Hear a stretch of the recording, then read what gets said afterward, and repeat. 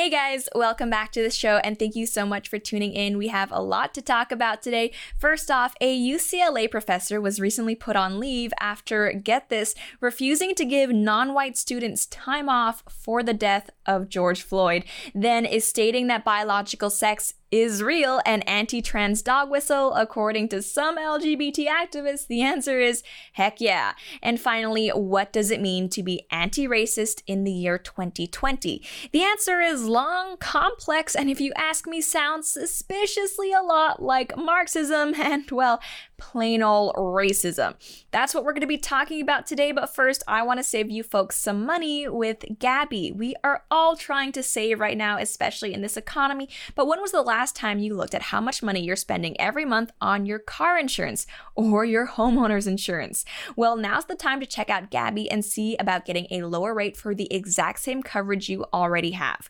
Gabi takes the pain out of shopping for insurance by giving you an apples-to-apples comparison of your current coverage with 40 of the top insurance providers, places like Progressive, Nationwide, and Travelers. Just link your current insurance account, and in about 2 minutes, you'll be able to see quotes for the exact same coverage you already have. On average, Gabi customers save around $825 per year.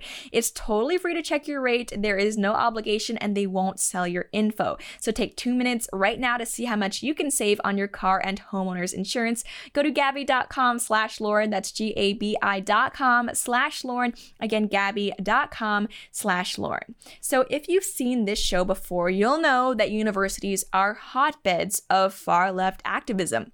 Intersectional feminism, Marxism, general anti-Western sentiment, whatever the far-left ideology is that you can think of, they are teaching it at universities. And for a while, myself, I've been wondering who exactly is driving this push ever leftward. Is it the students? Is it the administrators, the professors themselves? Like, which group is at the core of this? Sometimes I'll see professors teaching crazy things and say, yep, they're the problem. Other times, like with Evergreen, where students essentially take over campus, I'll be like, yep, these kids just, I don't know, maybe needed to be spanked more as children. Well, at UCLA, it appears that the students are the ones giving professors a run for their money. One professor has been placed on leave after he refused to excuse non-white students from coursework because of the death of George Floyd. How those two things are related, coursework for non-white students, George Floyd's death, it's foggy to me, but we shall attempt to understand. We have this article here from Free Beacon. They write, UCLA students are demanding that professors cancel or extend final exams for minority students in light of the death of George Floyd, and some are pressuring the school to fire professors who refuse. Anderson School of Management professor Gordon Klein was doxxed by students after he refused to allow minority students to abstain from taking final exams. A student in Klein's Management 127 class, who wishes to remain anonymous for fear of retribution, requested accommodations for minority students during these trying times. In the exchange, Klein questioned the appropriateness of using race to determine how students should be treated. I have a lot of problems with this student in question who propositioned the professor. First off, how delicate, how much of just a gentle, squishy marshmallow do you have to be so upset by the death of somebody you don't know on the news that you're unable to complete your coursework? And I know people will say, well, they're just upset about the state of race relations and stuff like that. No, you're not. I'm sorry. Things are not that bad for you. UCLA student, this is a top 20 university. Do you have any idea how much tuition is there? You are not an oppressed person. This is just an excuse to not do coursework. And you know what? I get it. I've been a student before. I've been in your position where you would just try literally anything you can think of to not have to do the assignment. But we have to stop letting these students get away with it. Right? I mean, they're essentially children. They show zero emotional maturity. It's natural that they're going to try to throw these temper tantrums. But as the adults in the situation, you do not give in. Like, these universities are bringing it upon themselves every time they give in to these outrageous demands. Here we have the response the professor gave, and if you ask me, It's pretty amazing. This guy has some balls, I'll say that, to write this in 2020. But he says, thanks for your suggestion in your email below that I give Black students special treatment given the tragedy in Minnesota. And note that he does acknowledge that what happened in Minnesota was a tragedy. He continues, do you know the names of the classmates that are Black? How can I identify them since we've been having online classes only? Are there any students that may be of mixed parentage, such as half Black, half Asian? What do you suggest I do with respect to them? A full concession or just half? Klein concluded his email with a quote from Dr. Martin Luther King Jr. that people should not be evaluated based on the color of their skin. Amen, brother. Thank you. It would be one thing if the student had asked for exam extensions for everybody because they're all going through hard times, but no, it's just apparently the minority students that are so, I don't know, mollycoddled or emotional that they can't even bear to do work during this hard time. If anything, that kind of mentality, it really is the bigotry of low expectations, right? I mean, are non-white people so easily affected by watching the news that they can no longer do their work? I mean, is the answer to just not expect them to work or maybe not allow them to consume media anymore? No, seriously, tell me what we're supposed to do in this situation if what these people are saying is true. And by the way, for clarity, no, I don't think it's true. The article goes on to say, though, Preet Bains, a UCLA senior, started a change.org petition urging the university to fire Klein for his response to the student's email. We ask for your support in having Professor Klein's professorship terminated for his extremely insensitive,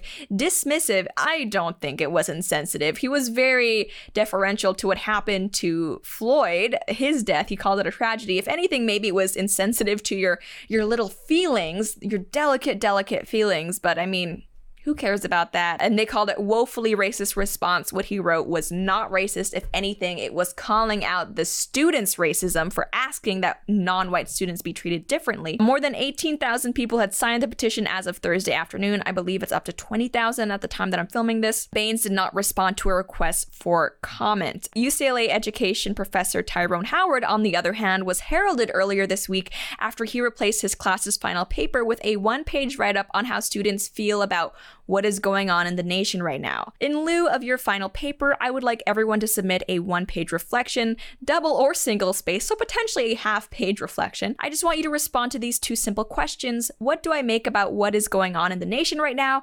And how am I doing right now? So pretty much just write about your feelings. This is the most, those 2016 ridiculous SJW cringe compilations? This is exactly that kind of content, and it kills me that we are still dealing with this in 2016, because I think a lot of people think, the culture war has been won, SJW's wrecked. No, these people are still in power, writing half-page papers about their feelings for university classes. Unbelievable. And the person who originally tried to get Dean Klein fired, I guess, they posted this tweet with an email from the school saying, "Dear students, Professor Klein is currently on leave from campus and his courses have been reassigned to some other professors." In a perfect world, a world I would like to see, it would be the student who originally asked for a break from coursework for non-white students that would be getting all of the negative attention and criticism right now, right? Because that's really the racist thing to do, singling out non-white students, and the lazy thing to do. Instead, it's this professor who I think is trying to do right by his students. He is trying to treat them all equally regardless of race, and he is trying to show them that, hey, real world doesn't work like this, right? You can't just say, I don't want to do this because I feel sad today. And never mind, I'm sure I actually do support when it's an emotional trauma, professors giving some leeway. Students sometimes have family members get sick or they fall ill themselves. I'm fully on board with some understanding in those situations. Same goes for employers. But this is nothing like that. It's a news story that you don't like. Granted, it was tragedy. It's a news story. It's not relating to you directly. Move on. All right, so next up is stating that biological sex is real, being anti-trans. Yes, that's the world that we're living in. So J.K. Rowling, if you've seen our episode, she's been accused of being a TERF, or trans exclusionary radical feminist, before. Those are the feminists who, much to the chagrin of the far left SJW ideologues, do not accept that trans women are exactly the same as biological cisgendered women. So J.K. Rowling is at it again, once again pissing off the activists. She recently posted a statement affirming the existence of biological sex and her respect of trans people. I want to be clear. She wasn't, I don't think, disrespectful to trans people, but still activists are not having it. So is biological sex transphobic? We'll see. First, though, I want to tell you about Keeps. So Kyle and Josh were both losing their hair, but the way they dealt with their hair loss couldn't have been more different. Kyle kept putting off getting treatments for hair loss and losing more hair by the day, while Josh, on the other hand, went to Keeps to learn how to keep his hair. Keeps offers the generic versions of the only 2 FDA-approved hair loss products, The Real Deal. The generic versions saved Josh a fortune, and all it took was a quick online consultation. He answered a few questions and snapped pics of his hair. Then a doctor evaluated everything and recommended the right FDA-approved hair loss treatment for Josh. Then it was shipped discreetly to his door. So all of this without having to leave the house.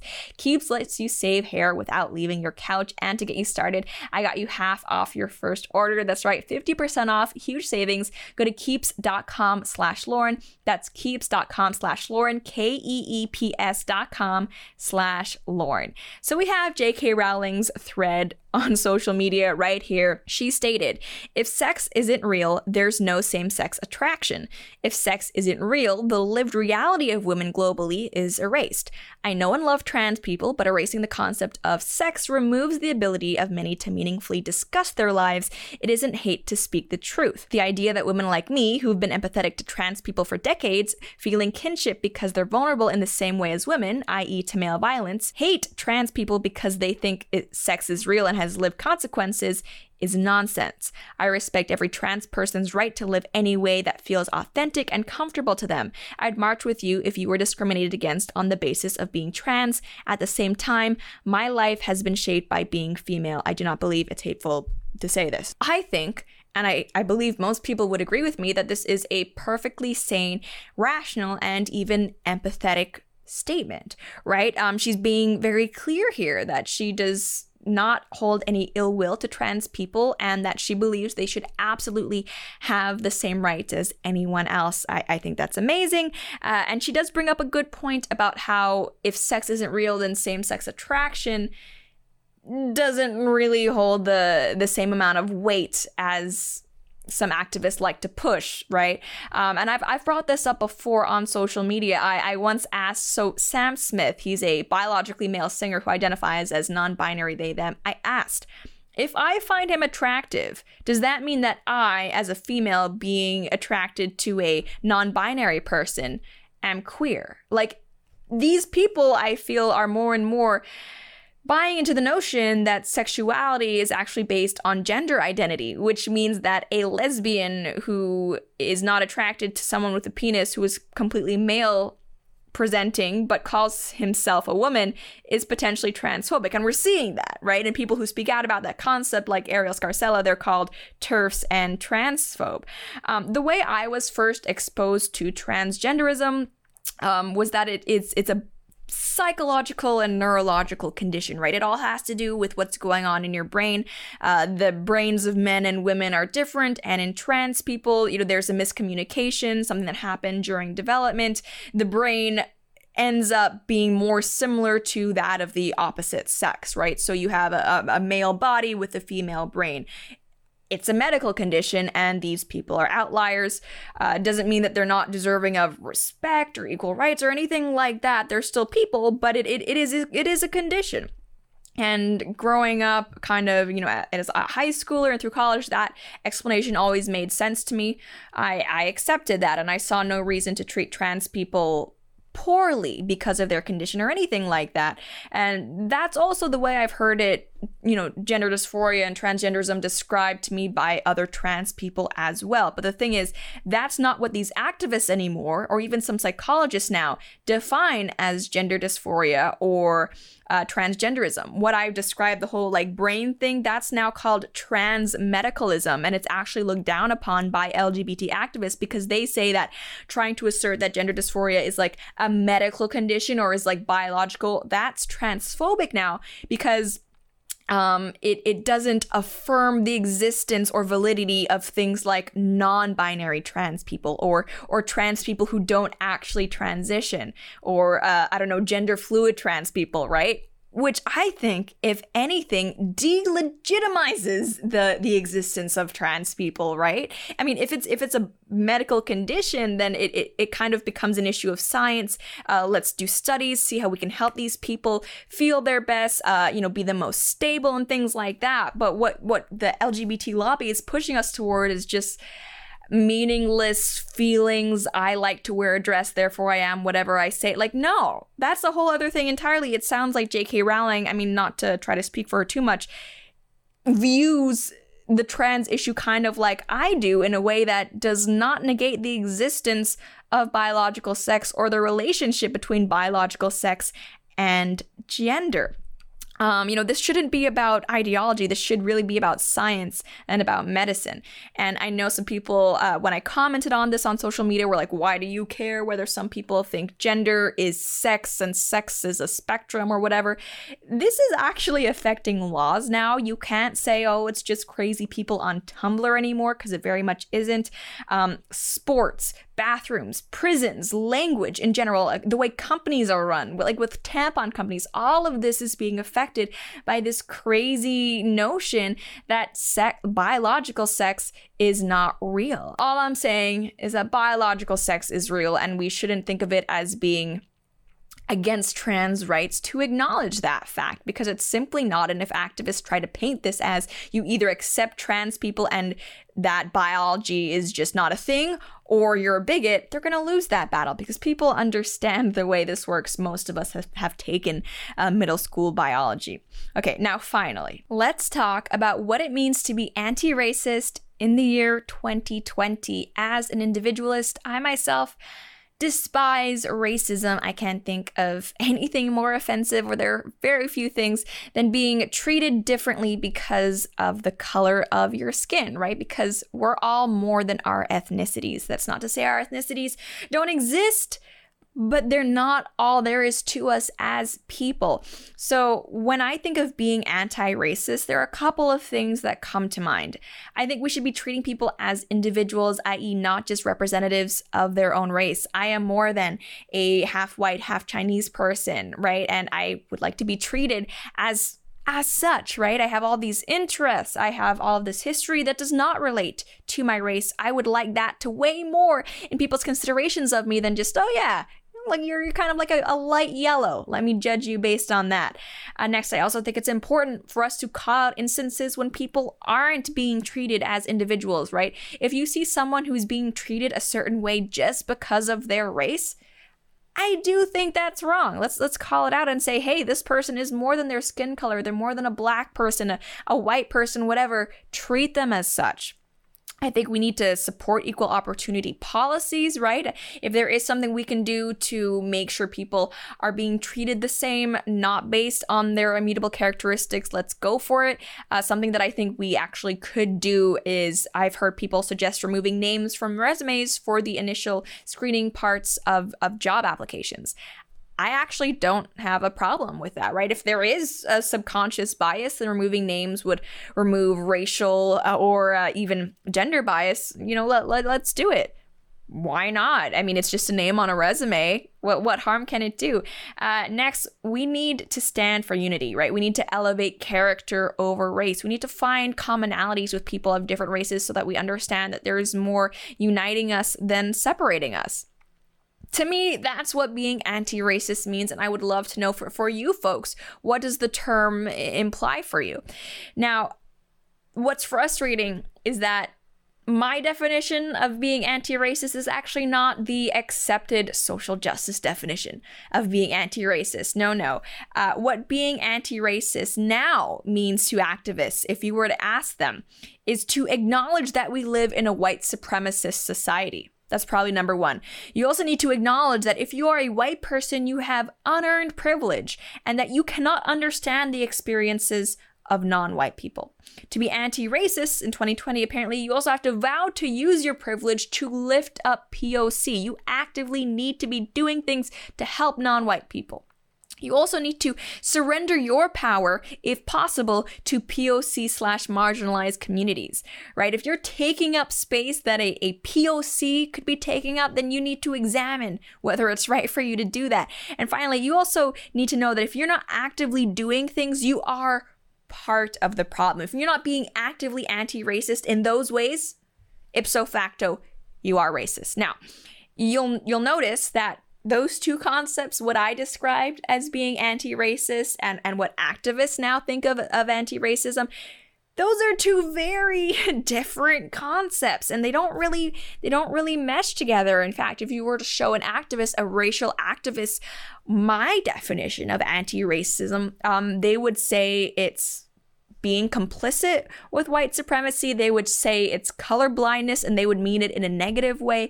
The concept of being anti-racist in terms of leftist ideology, frankly, it's just not something I can support, because the problem I have with racism is that it removes individualism. The problem these people have with racism isn't that it removes individualism, because they're not individualists. They're collectivists. They are fine with the concept of tribalism. It's just that their issue with it is that they don't want white people to be on top of the pyramid. They want other groups to be on top. So that's what they want to do to dismantle racism, right? That's how they view it. As a white person, the need to prostrate yourself to POC is at the core of what they view as anti-racism, and we've been seeing this all over social media with the riots happening. We have this apparently police officers, they've been described as, washing non-white people's feet. This is a moving, beautiful, stunning example of anti-racist action. This is how good white people behave, how they dismantle racism. We have, the infamous photos of white people in chains. Good white people. No, I'm sorry. White people, black people, no person should have to kneel before another because of their race. And if you don't understand why I have a problem with that, you don't understand why people have a problem with racism, period. Right? And it's that whole idea that what I think of as racist and my problem with it is not the same as what these people think of as racism, right? If you're confused by the progressive definition of racism and how they discuss it, just replace racism with white supremacy and it'll make more sense to you, right? Because these people, when they say they want to fight racism, that's really what they mean. And they're operating under the assumption that everything in this society is white supremacist, right? This whole concept they have, it rests on intersectionality, Marxism, and tribalism, none of which I'm on board with, and none of which I think go toward furthering actual equality. And, the idea that you, as a white person, to be actively anti-racist, you need to surrender your power. We actually have seen that lately. The Reddit co-founder, a white male, has resigned because he's too white. That's right. We have this article from Global News. Reddit co-founder Alexis Ohanian announced his resignation from the board of the social media site and urged the board to replace him with a black candidate. Wow, what an amazing ally. Ohanian, who is white, implicitly linked his move to protests around the globe over the killing of George Floyd, a black man who died in Minneapolis after a police officer pressed his knee against his neck for several minutes. I'm writing this as a father who needs to be able to answer his black daughter when she asks, "What did you do?" Ohanian said in a blog post he pledged to use future gains on his Reddit stock to serve the black community, chiefly to curb racial hate. These people, whether it's the economy or race relations, they really do see everything as a zero-sum game. So if you want to help black people, that means you hurt yourself. You resign from your posts. You humiliate yourself. You bow to them. And it really is just this disgusting, spiteful, resentful attitude. And I'm not pointing this out to excuse racism against black people. No, it's all wrong, but it all comes from the same place. And these people aren't working to dismantle the idea that race should not be what defines us. If anything, they are trying to enforce it. We also see as a core tenet of being anti-racist the idea that white people are the bad guys, period. Like, you cannot be anti-racist unless you acknowledge that white people are the problem. It's not enough to say, oh, well, any people of any race can be racism and it's all wrong. That's not anti-racist. To be anti-racist is to call out Whitey. No, I'm not kidding. And we have this example here. Terry Crews recently got in some hot water on social media for something he posted. He said, defeating white supremacy without white people creates black supremacy. Equality is the truth. Like it or not, we are all in this together. So here it kind of seems like he's calling for racial reconciliation, right? We need to do this together. It's not white people are the enemy. It's black people and white people fighting against white supremacy together. And I think that's actually a beautiful message. You know, equality is the truth. I agree. Other people did not take this message so fondly. We had this person saying, brother, here's why your tweet is a problem. 1, black supremacy isn't possible unless we rewrite the last millennium. 2, who's doing this without whites? Plenty of allies. And 3, your voice is too big to tweet so inaccurately. They are unable of viewing prejudice on an individual level, right? So in their views, black supremacy isn't possible. It doesn't matter if you have like actual like Black Panthers, Black nationalists, people saying F white people, I hate white people, because we live in this like white supremacist society supposedly. It's still not black supremacy. It's not black supremacy until white people are all in change. Then maybe it's possible.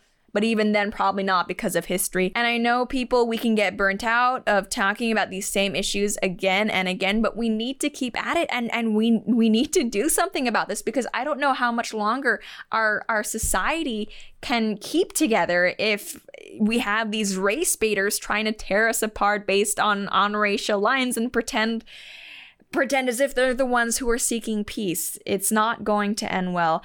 And I hope we see things calm down soon, but I'm not optimistic. That's pretty much all I have to say for now, though. And as always, I would love to hear what you guys think. Again, what do you think being anti-racist means? And what can we do to make these people understand how, frankly, yes, racist they are actually being, and how divisive their rhetoric, their narrative, and their agenda actually is? Let me know. But that is it. Thank you so much for tuning in, and I'll see you next time.